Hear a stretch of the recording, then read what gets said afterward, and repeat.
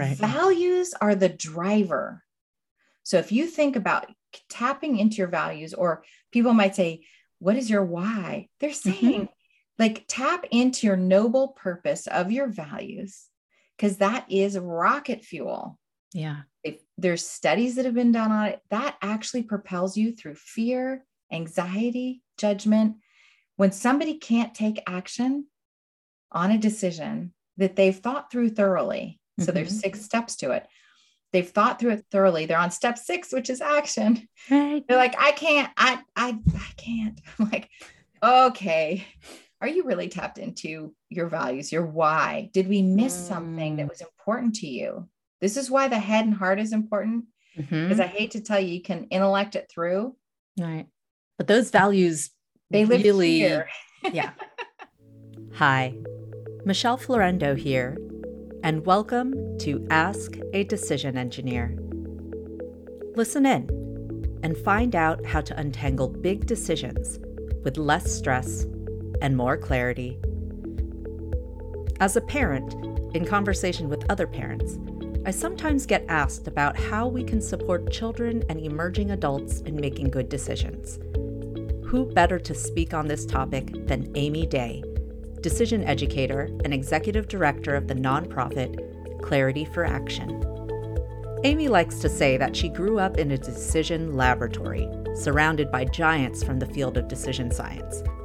She's certified as a decision educator, coach, and advisor through Stanford Continuing Studies. Over the past 20 years, she has combined her native background in decision quality with insights from social-emotional learning in order to teach emerging adults and parents to integrate whole-person decision-making into their lives in order to get clarity and take purposeful action. Today, we talk about how to check one's decision fitness with a simple acronym, the 4 components of whole-person decision-making, and what parents and adults can do to cultivate decision skills in the young people they support. Enjoy the episode. I'd love to welcome Amy Day to Ask a Decision Engineer. Hi, thanks for having me. I'm so excited to have you here because I find that we are on the same wavelength on many different topics, not only just dress. I think it's hilarious that we showed up wearing the same color. For anyone who watches the YouTube video or sees that, you might laugh. We did not coordinate this, by the way. Anyways, we're on the same wavelength because you and I both believe in making decisions as whole people. So I'd love for you to just start by telling the audience, what is it that you define as whole person decision making? Yeah, so I think in a really basic sense, it's integrating your head and your heart into your decision making, right?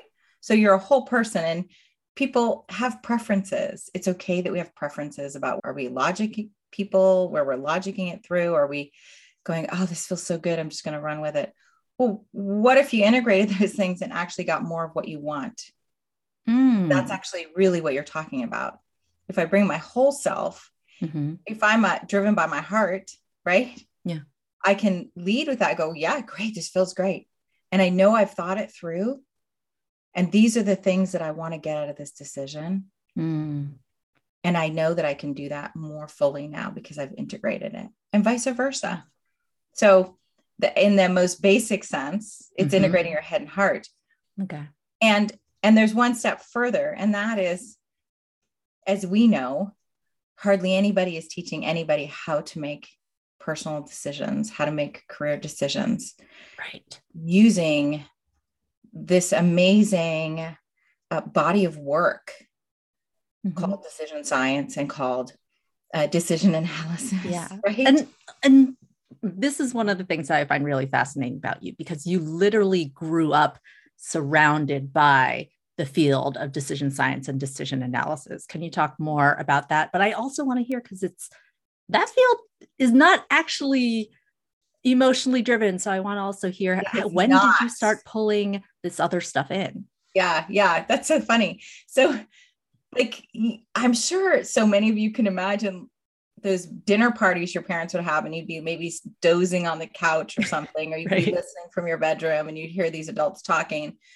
And in our household, I would be hearing people talk about influence diagrams that they were inventing, or decision trees, cognitive biases, yes. Amos Tversky, Kahneman, like those people, in like big, huge thinkers in the field were in my universe as a child. So I had no idea who they were. I didn't really care that much. Right. But it's so funny as I've grown older, I've realized, because I've 3 20 somethings myself, right?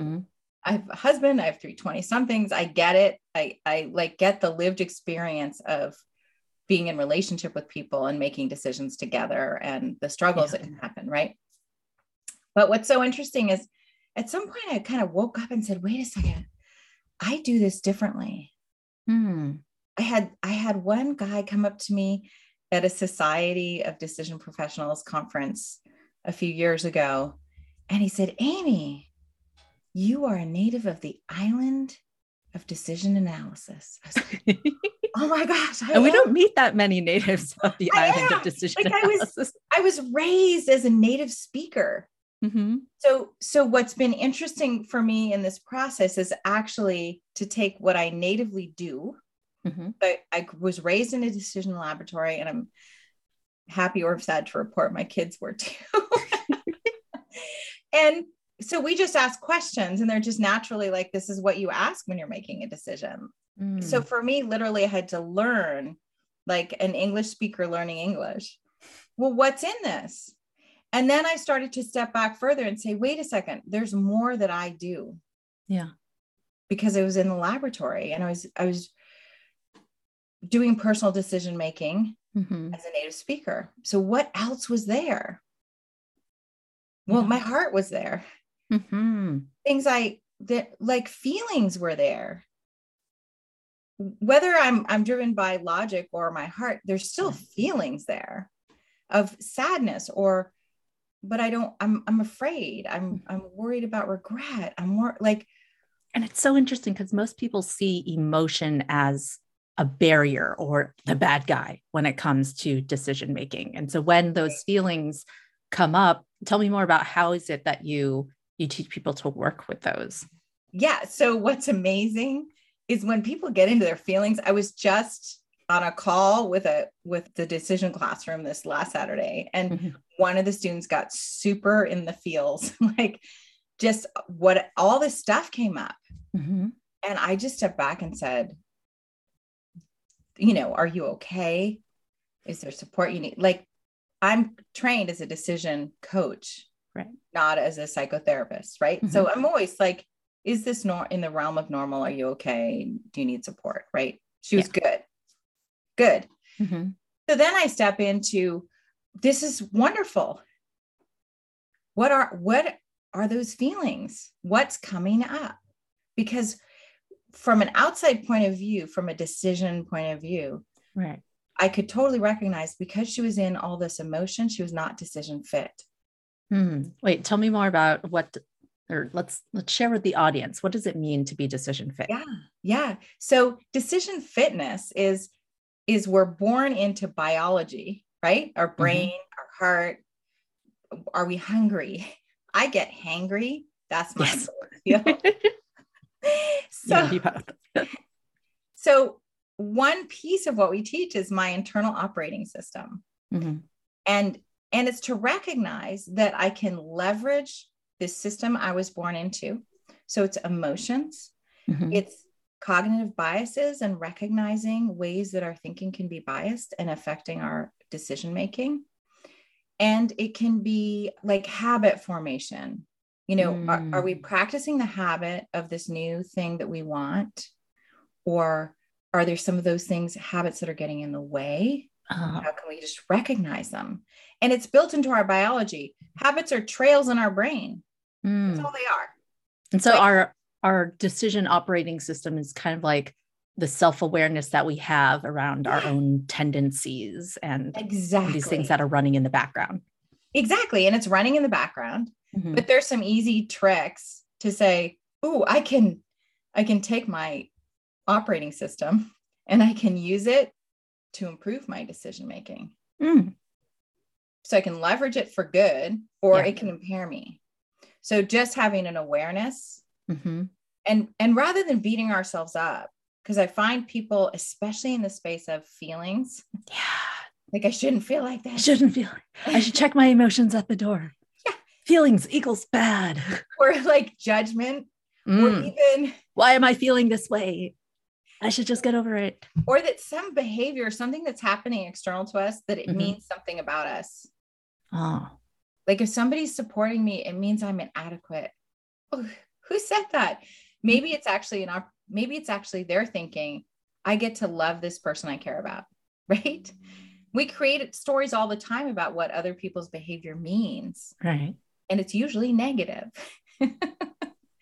And it's wired in our brains for our survival, for it to be negative. To notice what's wrong is wired into our system. Okay. So on the Serengeti, we're not eaten by some wild animal and we see a rustle in the grass. And it's like, wild animal, awesome, you're alive, right? But to understand that things exist, sometimes we get to move forward boldly in a little bit of fear or trepidation or anxiety. So it's kind of like by acknowledging that these are things that exist and they have come to exist almost for a reason. Like you said, survival skills, our brain is wired that way. We can start stepping away from all the judgments we have about the feelings that are coming up or the fear, whatever may be happening. Yeah. And just recognize if something's like, there are techniques in decision science to actually de-bias your thinking. Great. Well, if cognitive biases exist, I don't want that trick. Right. I think the other piece is that we get super heady about all this stuff. Like, oh, it's social emotional learning. It's this.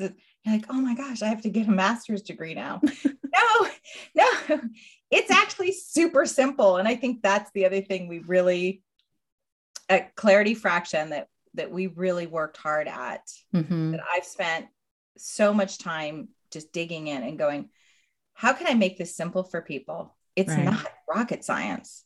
So let's stop making it rocket science and make it human. Yeah. Right. Just human.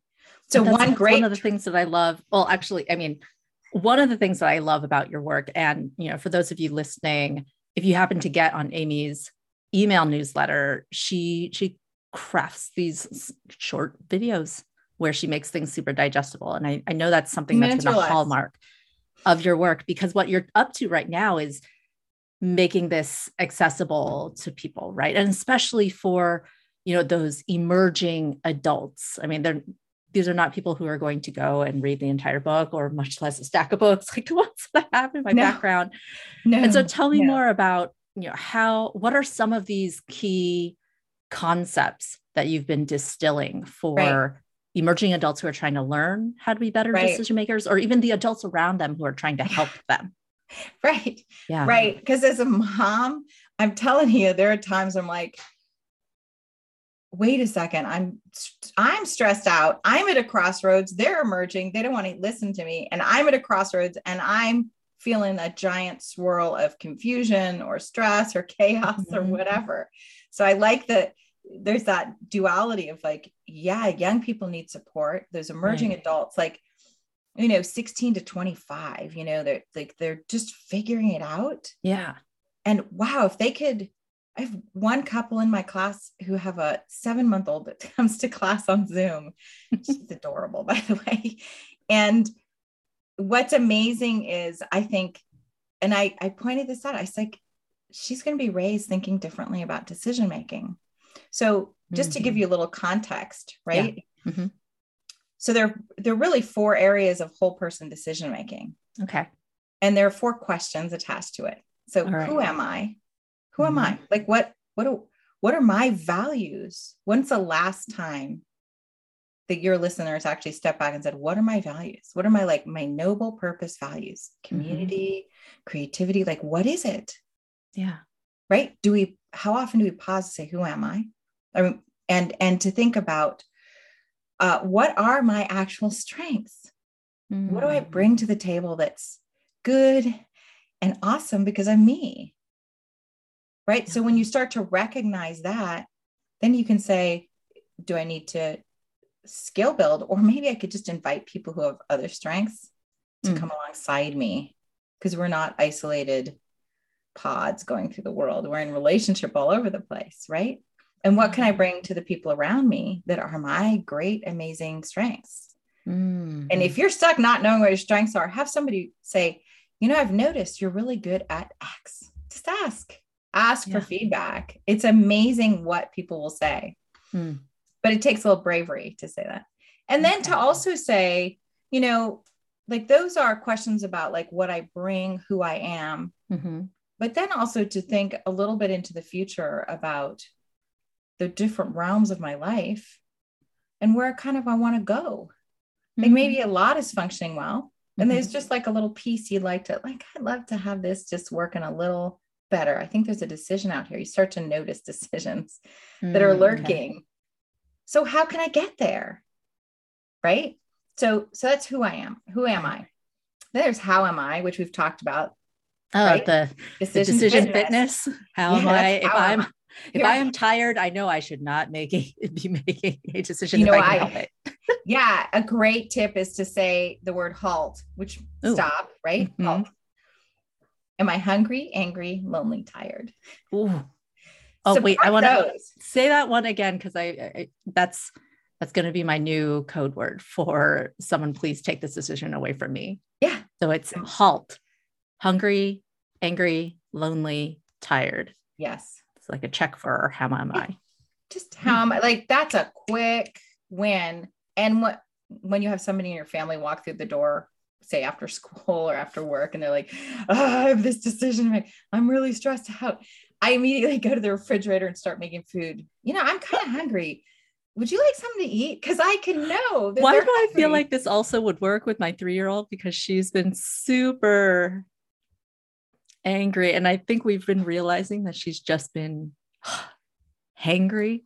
Yeah. Anyways. Okay. So it's a good check on how am I in this moment? Right. Because then you can kind of go, oh gosh, this is really working. We need to feed her more regularly. Or like, maybe she's emotionally like the food isn't working. Maybe there's something she just needs to have more time with me. Like maybe there's some other thing that's going on. You're empathetically guessing, right? But the first empathetic guess is, are they hungry? Because I get super crabby. Yeah. Right? Just so simple. I love how this is such a good framework too for those of us who are caring for other humans, right? Being able to check in, how are they? And sometimes people can't articulate. And now I can also run through my head, okay, if they're trying to get to a decision, right? Can I help them not be hungry, angry, lonely, and I think tired? I think something that's really a lot for kind of like our generation, and I'll say in a broad sense, you and me, right? Is that many of us are sandwiched right now. We have kids and we have parents, and we're supporting parents in as much decision independence as they can have. Right. They're functioning adults, and yet maybe things are diminishing for them. And what does that new normal look like? And how do they continue to be powerful decision makers, even within limitations? Right. And that's complicated. And I'm living that myself. So it's literally putting your own oxygen mask on first. So the people, like, I serve young people, right? That's part of our mission, is to serve young people and the adults who care about them, because there is this duality. And young people are not taught to make great decisions, but that the parent or the adult or the mentor or the caregiver, like, it's like they say on the airplane, every time they remind you, put your oxygen mask on first. And it's amazing how that shifts things, even in households, to go, wait, I get to put my oxygen mask on first, because that's actually going to make me a better supporter too. So this how am I is not only for the decision maker, but also for the people who are trying to support. Yeah, absolutely. Absolutely. So then there's what could I? And I know this is about decision engineering. Well, that is the whole decision analysis, like thinking about understanding the impact of your decision. It could be an in the moment decision that's significant, right? Yeah. It could be a long-term decision that you're shooting for. And there's some little things today that you want to create decision habits about. Mm-hmm. Great example of that kind of decision habit making is people who say, pay yourself first, pull money out of your paycheck as soon as it lands in your bank account so that you're saving every month for XYZ, right? You see it all over, but those are ideas that you're building today for a bigger vision, right? That's why vision is important. Wait, so just wanted to tie things together. When you're talking about the who am I, there's a bit of the what are my own aspirations. And now that we're in the what could I, this is like the options generation. Absolutely. It's part of things. It's what am I deciding? Okay. Okay. It's what am I deciding? It's what do I care about? What do I want out of it? That's why values are so important. Right. Values are the driver. So if you think about tapping into your values, or people might say, what is your why? They're saying like tap into your noble purpose of your values, because that is rocket fuel. Yeah. If there's studies that have been done on it, that actually propels you through fear, anxiety, judgment. When somebody can't take action on a decision that they've thought through thoroughly, so there's 6 steps to it.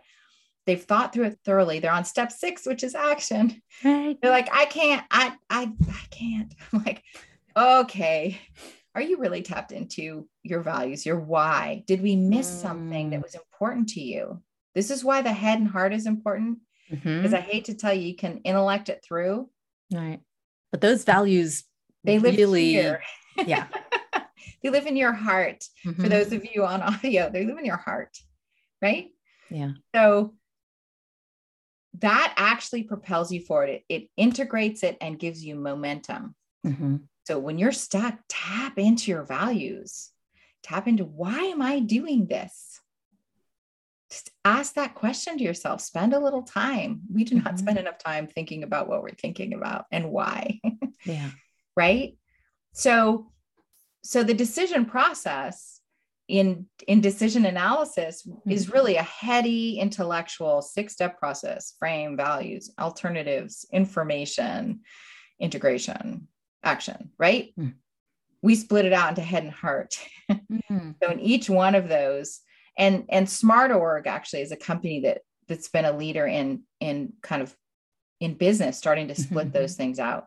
Oh yeah. Taking the 6 lengths of decision quality. Yeah. Articulating, what does that look like at the head level? What does that look like in our heart? Right. So my brother David actually founded Smart.org, and he was decision analysis. It's all in the family here. But he is so heady. Oh my gosh. You're like, David, really? How do you feel about that? But they really have divided it out, and we've taken it even further to just say, let's really integrate in each step. So to think about what could I and what else could I, and you're still going to give kind of typical answers, like the obvious things. Then you start to say, what's the craziest thing I could do? Ooh, that's a fun question. So what's the craziest thing I could do? So we gave kids a problem once. They were like juniors and seniors in high school, about how would they get to school if they lived 30 minutes away. And this was like before, Uber, whatever, right? So cab was their answer, right? Okay. One kid, I was like, okay, so what's the craziest thing you could do? One kid said, I could have my buddy come over and push me to school in a shopping cart. Okay. Yes. And another kid said, jetpack. Okay. So you're like, how is this helpful in creating alternatives for my problem? That's a real concrete problem of how do I get to school? Well, then you start to think, wait a minute, technology could help me. What technology have I not been thinking about? Relationships could help me. Right. Yeah. And this was a real kid with a real problem. He couldn't get to school. He went to a resource kind of alternative school, and he wanted to go. His sister was there 5 hours earlier. He's like, I don't want to go with my sister. So it was a real problem. And then he realized, wait, we unpacked it. He's like, wait, my dad carpools. Relationships. right? Carpools. Dad's carpool took him to school. Okay. And the people in the carpool choked up because they were like, we're supporting a dad spending time with his son because his dad works swing shifts. So it's like they got the morning together for like 6 months every day. I mean, it was really meaningful. That's head and heart. Yeah. But we wouldn't have gotten there without jetpack and shopping carts, right? Yeah. Yeah. So really busting out your thinking. And so I wanted to do some, or just, I wanted to like recap for those of you who are listening, the things that we've covered so far. So we started with the values piece, the who am I? And then we talked about this, my internal operating, right? The internal operating system. How am I? And all those tendencies and our self-awareness of what is it that we notice about ourselves. And so now we're in the third component, that question of what could I? And this is all about decision processes, or tell us more, because it seems like this piece is really juicy. It's super juicy. We actually created a personal decision roadmap that people in our class build so that whenever they face a big decision, they can pull it out and automatically they have their values there, they have their strengths there, they have all the pieces that they learn in the class. It's almost like a compass, or a roadmap. Like it's exactly. What biases come up for them? Like what is their kind of Achilles heel in the emotional sense? For me, like I said, I get hangry. Yeah. That's on my roadmap. Get a snack. The solution is on my roadmap. At the beginning, get a snack, get some water, don't freak out, right? Like literally. And then I can go through it anytime and end up in action, which is step 4. What are my first action steps? So it's recognizing deeper into your strengths and what systems work for you. And so that you can leverage what works, not beat yourself up for what doesn't work. We spend a lot of time beating ourselves up as humans. So how can we shift into a space of power in decision-making, right? So what's funny is when we made this system, values, my internal operating system is I. So values V, I, decision process is D, and action is A. It spells vida, which is life in Spanish. So we call it the Vida method, actually. And it's just bringing that stuff together. I think one thing I would love to just give the community is there's a great distinction between a decision and an outcome. And I think actually one of the things that I wanted to make sure that we talked about, because you and I both have been steeped in decision analysis for a really long time, but there are certain things that people get wrong about decision making. And there's that piece around how people attach outcomes and the quality of our outcomes to the quality of our decisions. And so, there's a disconnect. There's a disconnect, right? So we think I did really well on the test. I must have studied really well, or I must know the material really well, or I did really poorly on a test. I suck, right? So if you take that simple example, we think that if somebody does poorly on a test, a parent might say to them, well, you didn't make good choices this week, or you did a bad job. You're not a good student. The student might feel that way, right? We judge it on the outcome. That student could have spent every night of the week, said no to friends, going out, all these things, and done everything right about studying. So what happened between studying and test? What happened? There was a gap there. Well, it's uncertain. We don't ever actually know how something's going to turn out. There's uncertainty. And it could be, right? And it's a learning cycle. It could be that the student actually studied the wrong things, right? Just didn't take good notes and didn't study the right things. Maybe the teacher actually gave them the wrong test. They gave them last year's test and the teacher had covered different material. Maybe everybody bombed the test, right? there's these uncertain things that we don't know that are influencing this outcome. And when we get an outcome, we have a human experience, right? Mm-hmm. We all know when we've made a great decision, great outcome, we're like, yay. Right. Right. That's a symptom of like, oh, maybe I did something right here. Mm-hmm. I worked hard. I got great results. Something's lining up. Yeah. And we know when we've made a bad decision and had a bad outcome, right? I'm texting and driving. I hit the car in front of me. It's like, that was a bad idea. And I had a bad outcome. Mm-hmm. And we're like, I shouldn't have done that. I shouldn't have done that. That was a bad, we know when that happens, like, but the other two spaces are, you make a bad decision, you have a good outcome. This is a dangerous space. Mm-hmm. Like 2 days ago, joyriding. Yeah. And don't get caught.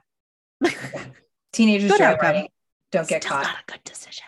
Right. It's a great decision. Or I text and drive all the time, but I'm magical and it works. That's fine. Right. Yeah. You've survived every time, but statistically, you're actually going to have an accident at some point. Like statistically, mm-hmm. the numbers don't lie. You're creating bad luck, even though this time you had a good outcome. You're creating bad luck. Mm. The odds are against you. And then there's the super bummer space of like, really sad. You work really hard and you have a bad outcome. Mm-hmm. That I studied super hard and I got a bad grade on a test. Or I gave it my all. I didn't get into the college I wanted. Yeah. Or even like I worked part-time. I stayed home. I was really focused on my kids and having balance. Mm-hmm. And now I don't know what to do. And maybe that was a bad decision. Mm. We're not very kind to our former self either, by the way. Like, well, was it a bad decision? Like who was the person who was making the decision at the time? Right. We call that decision aftercare, by the way. We have the in action. We have like you have an outcome. Okay, let's unpack it. What did you learn? What would you like to change next time? I had a conversation once with my son who called me, said, this is how I know they were born in the laboratory, by the way. Mom, I made a good decision. I just experienced a really bad outcome. I was like, oh my goodness, I did it. And they're like, I'm so sorry. Yeah. I said, okay, would you do it? Would you do it differently next time? Like we really unpacked the decision. Mm-hmm. Would you do it again next time the same way? Yeah. I said, then your job is to persevere. Like that's actually your job, is to persevere when you're in this moment. Uncertainty exists. Mm-hmm. That's why some people win the lottery and some people get struck by lightning. It's uncertain, right? Yeah. It's an extreme example, but it's just these odds that are playing in the background. Right. To this day, this is probably 7 years ago. To this day, I have no idea what the decision was. Like he just described like we just talked about, well, would you do it differently? Mm-hmm. Did you look at your options? Do you know something now that you didn't know before? Right. Mm-hmm. All of it. Nope. I would do the same thing. Great. Then do the same thing. It's so funny that you don't know the decision, but also you didn't need to, because as you're supporting your son or, like these right. young emerging adults in developing the skills, you don't have to know exactly what they're going through. You're just supporting them in implementing this process. Right. Mm-hmm. And so kind of I'm back to the whole put your oxygen mask on first. Mm. No, like as adults or as caregivers or mentors, we are our child's first teacher. And we teach them through our behavior and what we say and how we react. And so next time they bomb a test, say, well, what happened? How was your decision making? Point to the decision. That's where we have power. Mm-hmm. That's where we have power to create possibility, to create options, right. But ultimately just to pursue the most of what we want, and we won't always get it, but we're going to pursue it passionately. Yeah. Go back to that heart, to those values, passionately pursue it with your mind and your heart, and execute. And just be kind to people. People are just who they are. Like really receiving people. I have a son who's like, that's too many words, Mom. So, like, okay. And another one, could we talk for another hour? Like, okay, I'm dealing with a visual person and an auditory person. Great. If I'm communicating, I get to receive them how they are and deliver in a way that's meaningful, that they can hear and receive it. Yeah. But ultimately be kind to yourself. And just leave knowing you're the decision maker. So I have a page on my website people can download this handout, and I have a little video clip, to just kind of describe it. And that is exactly what we do in the Decision Classroom that we do online. Please share with the audience more about this Decision Classroom. Who is it for, and what is it that they can get out of it?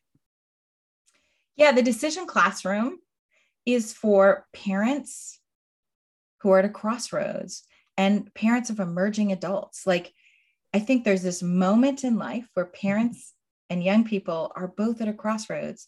Kids are launching. They don't want to listen to their parents anymore.